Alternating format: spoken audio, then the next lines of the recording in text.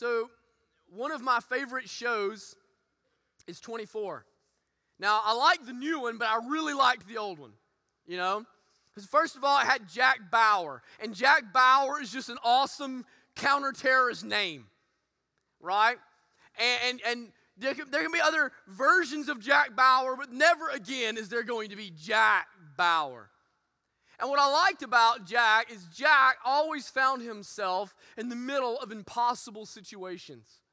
So on this end of town, you would have a nuclear crisis as a group of terrorists are preparing to cause a power plant to melt down and wipe out the whole state of California. And then on the other end of town, you would have his daughter that had been kidnapped by said terrorists and are holding him hostage. And then on the other end of the United States, there would be a threat against the president's life. And all of it boiled down to, what is Jack going to do? How is Jack going to come through? How is Jack going to rescue the power plant and help his daughter and make sure that the president is safe? And so you see Jack in the midst of this impossible situation, and you're just kind of hanging on the edge of your seat, just trying to see how in the world Bauer's going to figure it out this time.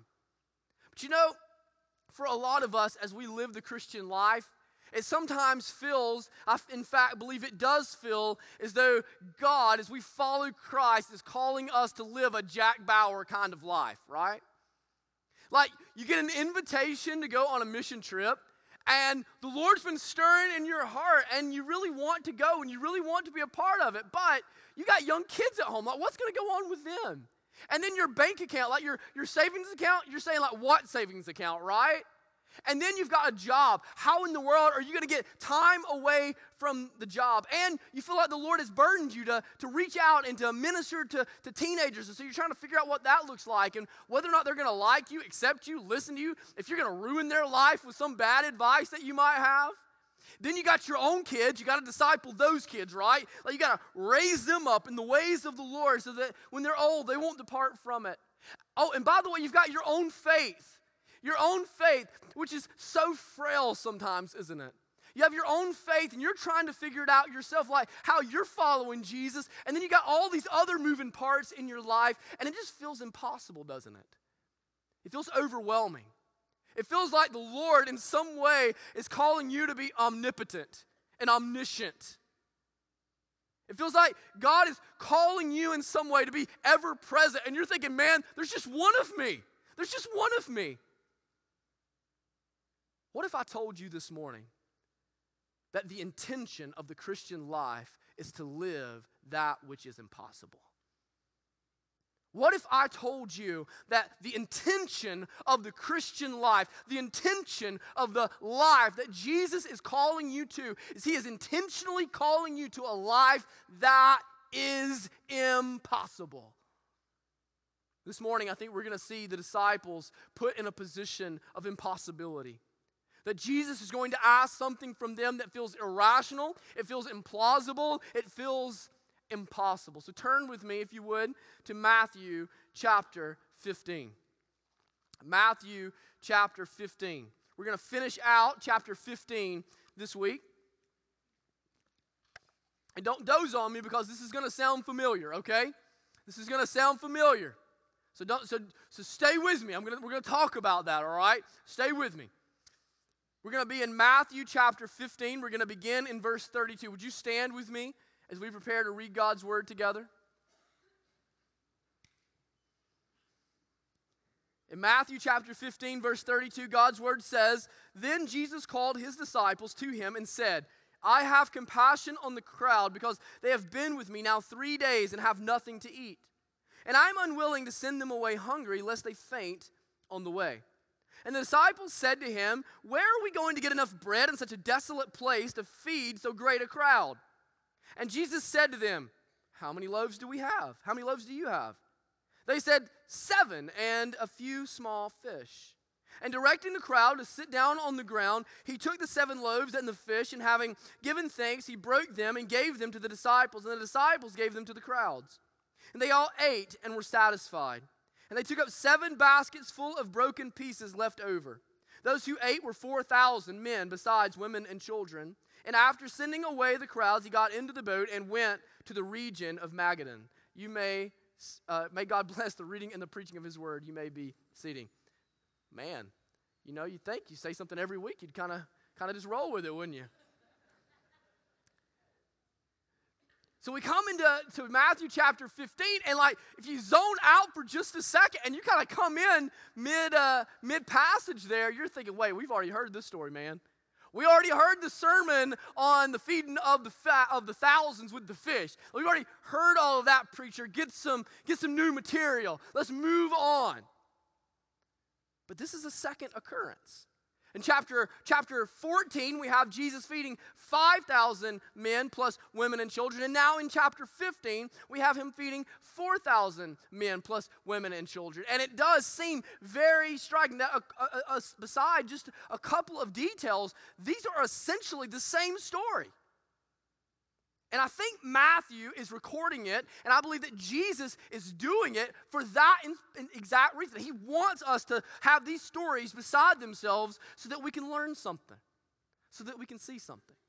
See, there are two major differences between the feeding of the thousands in chapter 15 and the feeding of the thousands in chapter 14. In chapter 14, Jesus is wrapping up his ministry in Galilee. Jesus has been ministering among his people. He's been ministering among the Jews. And so he performs miracles and he heals them and he preaches to them and he teaches them. When they're hungry, miraculously, he takes 5 loaves of bread and 2 fish and he feeds 20,000 some odd people out there. And this is what we expect from him. This is what we expect from him because Jesus is the Jewish Messiah. Jesus is the incarnate version of the God of Israel. And so he comes, and this is exactly where we expect him to be, doing exactly what we expect him to do among the people that we expect Jesus to walk among. But then comes chapter 15. Then comes chapter 15. Do you remember last week, we're talking about a Canaanite woman, a woman that is a descendant of the enemies of God, the sworn enemies of God, the historical enemies of God. He's not just a Gentile, but a Canaanite in a region of Tyre and Sidon, place that is famously worthy of the judgment of God. Now, Mark tells us in his account in Mark chapter 8 that Jesus is in a place called the Decapolis, which is a region on the Sea of Galilee that is largely a place where Canaanite, Gentile people live. And what does Jesus do? Jesus does the exact same thing. The exact same thing. Now, this is huge. Don't miss this, brothers and sisters. For a Jewish person to eat a meal with a Gentile person is to make them unclean. For a Jewish person to touch a Gentile person is to make them unclean. And what do we see in Christ? Jesus is not just walking past them. Jesus is not just kind of sharing a road with them. Jesus is touching their lepers and making them well. Jesus is touching their blind and allowing them to see. Jesus is touching their ears and allowing them to hear. Not only is Jesus sharing a meal with the Gentiles, but Jesus himself, by the divine and sovereign power of God, is feeding the Gentiles miraculously.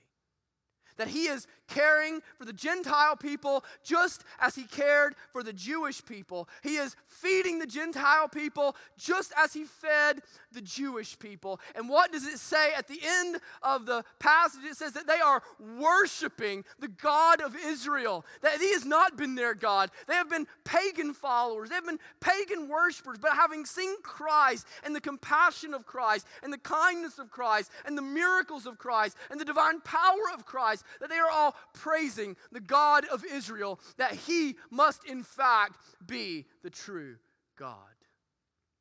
You see, brothers and sisters, there's a shift happening.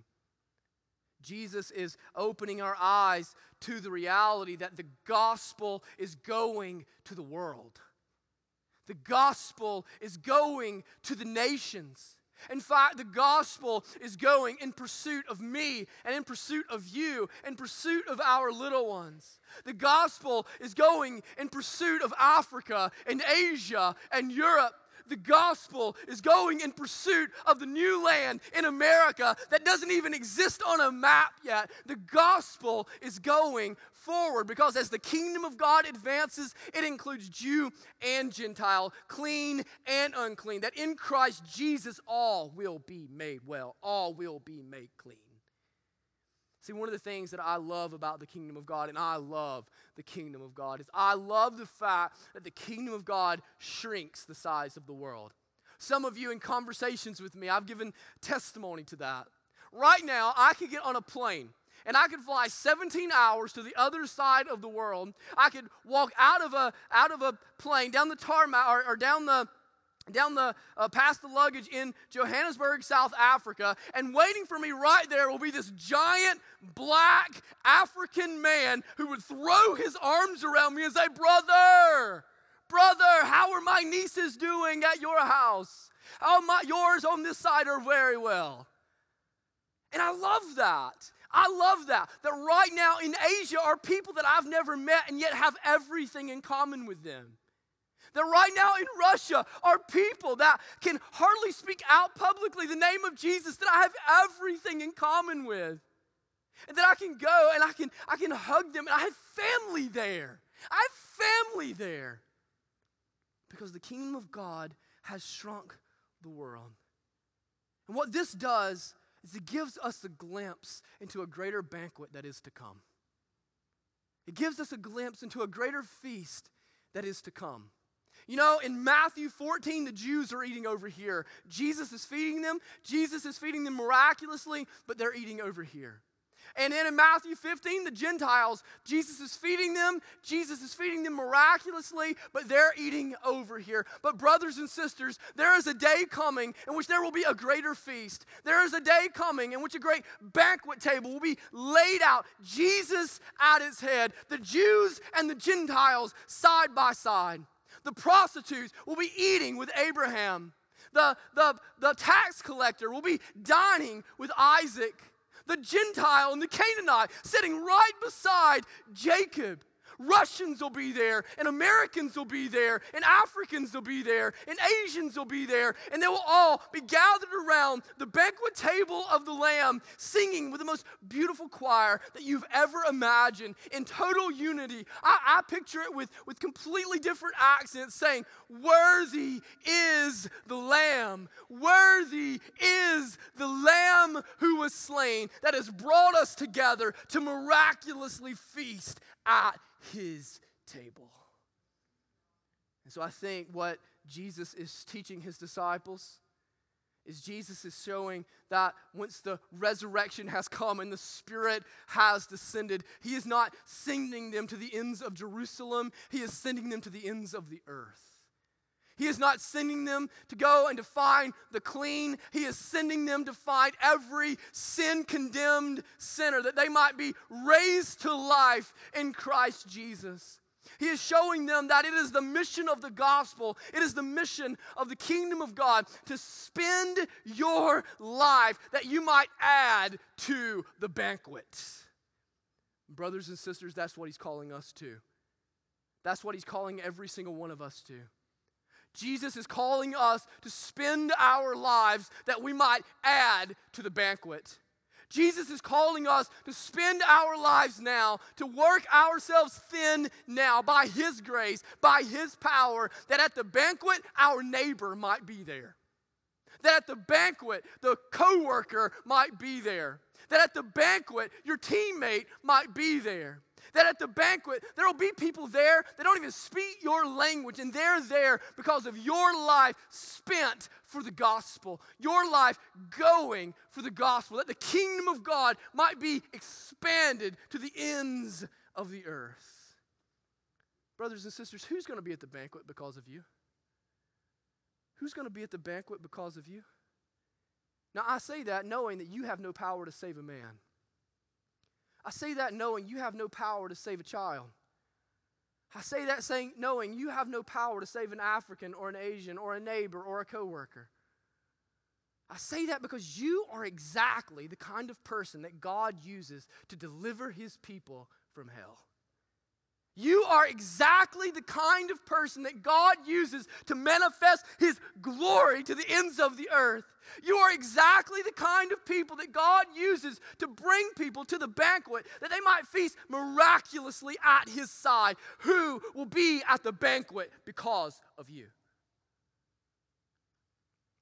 You know, there's a lot happening in the passage here, but we should not read it and miss the image of the goodness of Christ that it gives to us.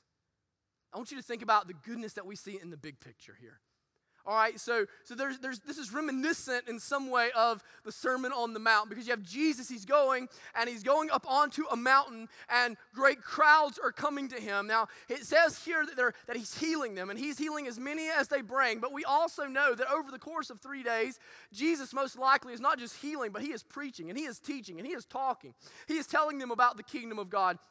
He is telling them how they can come to him and be saved. He is opening up the kingdom of God to the Gentiles that they might be able to come. And in the big picture, we just see his goodness, don't we? As he takes the leper who is condemned and terminally ill, and he says, "You have been well, go and sin no more." As we see that he takes the mute and the deaf and the blind, and he says, "Go and speak the truth of the gospel. Go and hear the good news. Go and see all that God has done." And you know, like, if it stopped right there, all of us would say, Jesus is good. If all we had was the miraculous that Jesus had done, we would say, Jesus is good. If all we knew about were those that Jesus saved and delivered, we would say, Jesus is good. If Jesus ended all of this and he said, "Peace be with you, go, my beloved, and have a joyful trip home," all of us would say, amen, Jesus is good. But I don't want us just to stay up here in the big picture. I want you to see the little picture here, in the details, in the minutia of the story.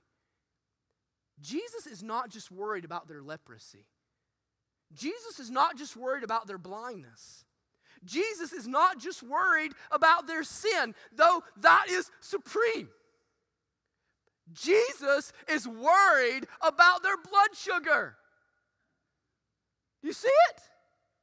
Jesus is worried about their blood sugar.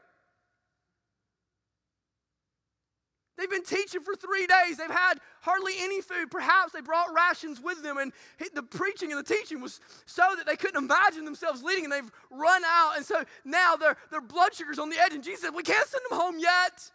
I have compassion on the crowd. I don't want them to go and faint on the way and hit their heads on a rock." Is Jesus not good? Is Jesus not good? Jesus doesn't just care about the big stuff. Jesus cares about the finest details of the lives of his people. He cares about the finest details, the smallest issues, the lightest burdens. Jesus cares about them all. This was illustrated to me a few months ago. So before I went to Africa, I was helping some friends move, right? And, you know, that's always a blessing, right, when you get to help move. There's nothing more fun than carrying, you know, like a dresser, right, downstairs and bending. Like, that's a blessing, right? Amen? So I was helping some friends move, and they had this recliner, and it was quite nice. And they didn't have a place for it in their new home, and so we were carrying it, and we were moving it down into the basement garage.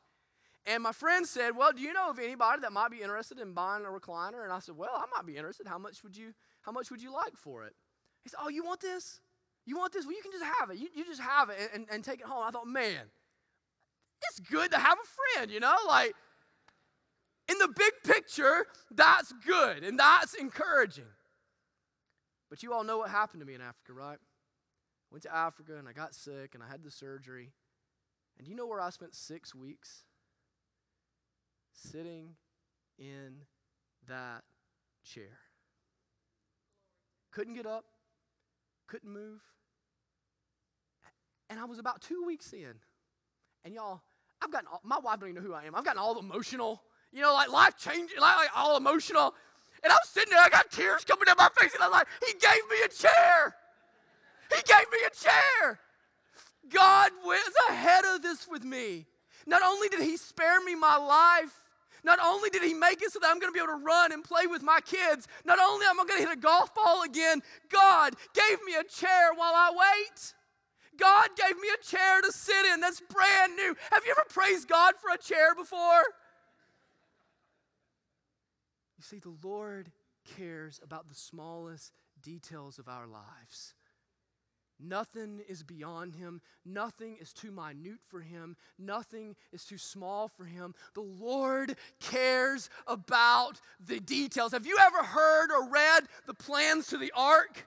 He doesn't say go build a big boat. He says go and build it this big. Use boards like this. Go this high. He gives the exact measurements of the boat. We think in our minds that God is in the big picture and God is working out the story of redemption. But brothers and sisters, I'm telling you that God is so sovereign and God is so all-knowing and omniscient that God knows the smallest detail and he is not overwhelmed by any of it. Bring your smallest burdens to the Lord this morning. Bring your smallest burdens to the Lord this morning. Are you in a spat with your spouse? Bring it to the Lord this morning. Do you have a difficult test this week? Bring it to the Lord this morning. Are you having trouble memorizing a passage of Scripture? Bring it to the Lord this morning. Are you overwhelmed? Do you have a headache in a big meeting in the same day? Bring it to the Lord that day. You are his child, and he cares about the smallest, most minute details of your life. We often say that nothing is too big for God, but brothers and sisters, I'm telling you, there is nothing too tiny either. You can bring all of the small things to Jesus because Jesus is good. Jesus is good.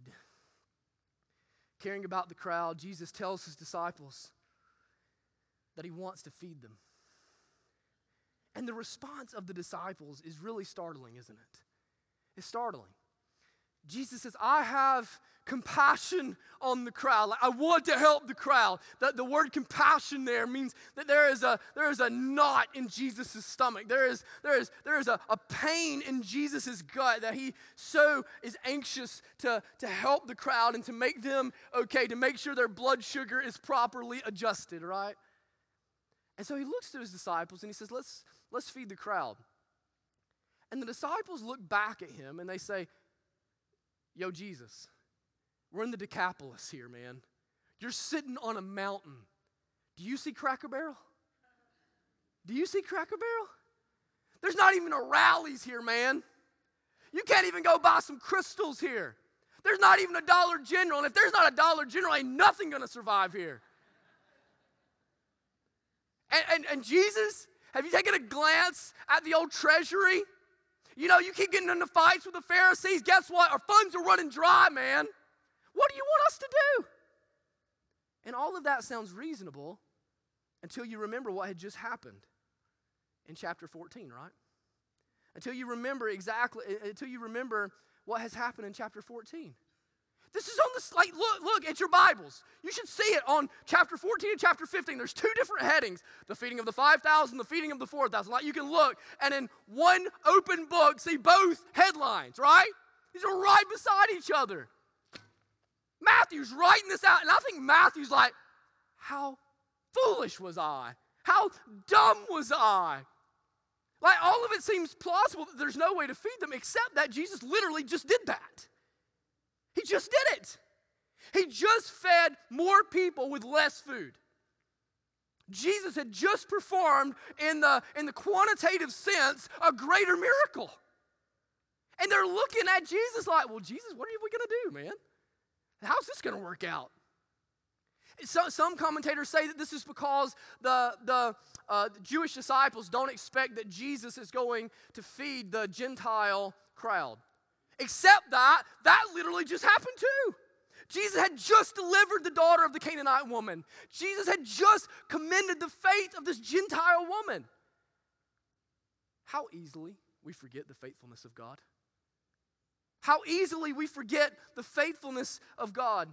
I wonder how Matthew felt as he was writing this story down and remembering his account, and literally just a few paragraphs after he feeds the 5,000, he's a part of the crew asking Jesus, how's this going to work?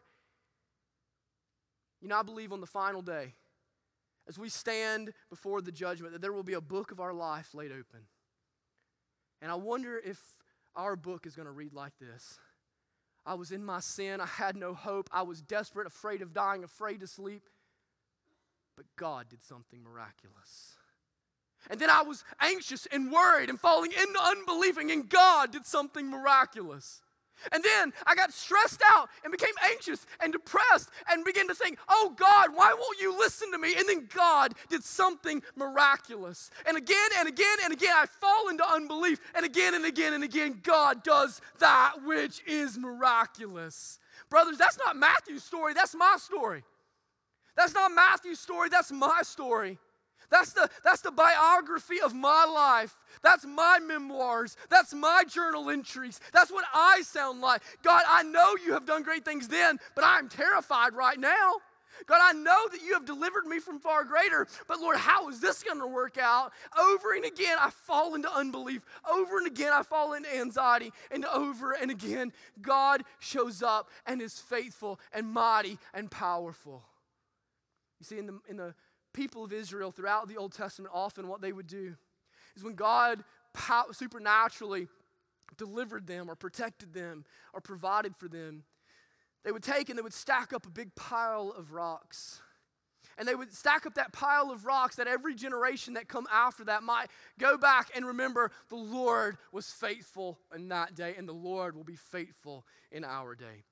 The Lord delivered his people in that day and from that enemy and with that miracle, and the Lord will deliver us today from our enemy and with a new miracle. Brothers and sisters, are you struggling today? Are you falling into unbelief today? Are you feeling overwhelmed today? Well, if you've been a Christian longer than 5 minutes, I ask you to go back and look at the piles of rocks in your life. Go back and remember the faithfulness of God. Go back and remember how he has delivered you time and again. Go back and remember the testimonies that you've shared. Go back and remember the prayers that you've offered that have been answered for you. Go back and look at the piles of rocks in your life and remember that if God was faithful then, he will be no less faithful now. That you can see clearly back, and you may not be able to see clearly forward, but what you can be is assured that God's past faithfulness assures his future faithfulness. Brothers and sisters, look back with me at the piles of rocks in your life. See, the issue for the disciples was not how little food that they had. The issue for the disciples was how little faith they had. It was not that they didn't have enough fish and that they didn't have enough bread. It's that they didn't have enough confidence and faith and trust in the power and goodness of Jesus Christ. The Canaanite woman had come whose faith was commended, and she had persisted. Jesus had seemingly even rejected her, and yet she had persisted in coming to Jesus again and again. The disciples have already witnessed a greater miracle than she could have ever comprehended at the time, and they come to Jesus and say, how is this going to work? How is this going to come together? They looked at their situation and they saw it as being impossible. They looked at their situation and they saw it as being irrational and illogical. And brothers and sisters, I'm telling you that if you follow after Jesus, you will follow him right into the middle of impossible. You will follow him right into the middle of impossible. I know sometimes I can be a little bit intense in the old preaching game, you know. And I know sometimes that you guys hear and you think, this guy is crazy. This guy is crazy. Like, what padded room did we find our preacher in? Like, go take him back to the coloring books because the stuff he's talking about is crazy. And I hope that the things that I preach to you are just as crazy as telling you to go and to feed thousands of people with a few bread and fish. Because what we see again and again in the Bible is that if you follow Jesus, you're going to follow him right into the middle of crazy. You're going to follow him right into the middle of the impossible. That yes, Jesus may call you to go into the middle of North Korea where you have to be under the threat of working in a work camp the rest of your life. Jesus may call you to live a life with ALS or early onset dementia or terminal cancer, and to do it so with joy and contentment and peace. Jesus may call you to live with an unbelieving spouse that is hostile toward your faith and mocks your faith and insults your faith and asks you to persevere and to remain steadfast, all while rejoicing. Jesus may call you to bring foster children into your home when you are way past your child rearing years. Jesus may call you to use your retirement to go to the edges of the earth for his gospel and to learn a new language and to reach a new people. Jesus may call you to do that which is impossible, but what we see right here is there where Jesus calls you, he supplies you. He supplies you. That is the most fundamental and basic element of the Christian life. That where Jesus calls, Jesus supplies. Jesus was calling the disciples to feed the crowd, but Jesus was going to supply the food. Jesus was going to supply the bread. Jesus was going to supply the miraculous to carry through what he called them to do in the midst of that which is impossible. Is the Christian life terrifying? Without Jesus, absolutely. Is the Christian life impossible? Without Jesus, absolutely. Is the Christian life irrational without Jesus? Absolutely. But with Christ, in Christ, you have already been secured. In Christ, the impossible has already been accomplished. In Christ, the impossible has already been delivered. So in visual theology right now, in our Sunday school classes, we're going through visual theology. In the last 2 weeks, you guys have talked a lot about identity. Your identity in Christ. Who you are in Jesus. And one of the passages that is referenced is John chapter 15. In John 15, Jesus says that I am the vine and you are the branch. Abide in me. Abide in me. That we are one, that I am the life giver and you are the dependent, but being bound together, being united together because you are in me and I am in you, that you will have life and strength and the ability to press on in the midst of whatever. You see, all of that is in view here. That when Jesus calls you to adopt and you can't really figure out how that's going to work out, or when Jesus calls you to go and be a pastor and a preacher and you think, man, I don't even speak clear. I didn't either, brother. when Jesus calls you to bring in a foster family, a foster kids into your home, and you're like I don't even know that I still got that in me anymore. Like when Jesus asks you to fund a missionary overseas, it's like when a spring tells a river to flow. You understand what I'm saying? It's like when a spring tells a river to flow. The spring is bubbling out of the ground, pouring millions of gallons of water every day, every second. And it's telling the river, just go to the Gulf of Mexico, just flow. You just keep flowing. I'm going to keep sending. I'm going to keep supplying. The river doesn't look back to the spring and say, well, I don't really know what I should do here. I don't really know how the next minute worth of water is going to come. The river just says, I'm just going to keep flowing. You keep supplying. You keep sending. I'll keep flowing. Do you understand that's how we are in Christ? That's how we are in Christ. You think, I'm on the edge of running out here. I'm on the edge of running out. I don't know how I'm going to get through tomorrow. I don't know how this is all going to come through. Jesus is saying, you just keep going. I'm going to keep sending. You keep going. I'm going to keep supplying. You keep following. I'll keep supplying. You just live moment by moment dependent on me that whatever I send you, whatever I ask you to do, I'm going to supply your need. Brothers and sisters, faith forms the building blocks of discipleship. Faith. Do you believe that Jesus is really trustworthy? Do you trust that Jesus will supply you wherever he calls you? Do you believe that Jesus will make the impossible possible and the implausible plausible? Do you trust that Jesus will supply? Because when your faith is in Christ, when your faith is in his faithfulness, when your faith is in his supply, then the impossible circumstances of your life do not create a crisis of faith, but an opportunity of faithfulness in which Christ Jesus can make manifest his glory and grace and power through you, a worthless vessel in the big scheme. Brothers and sisters, disciples of Jesus, are you ready? Are you willing to run into the middle of the impossible this morning? I ask you again, are you ready? Are you willing to run into the middle of the impossible this morning?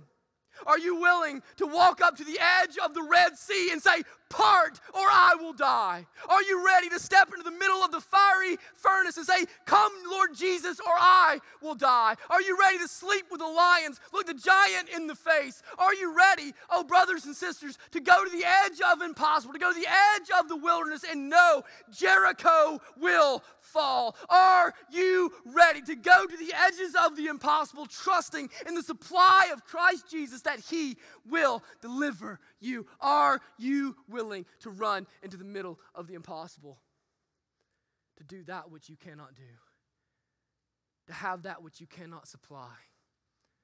To face that which you cannot defeat. This is discipleship. Let's go to the Lord in prayer. Heavenly Father,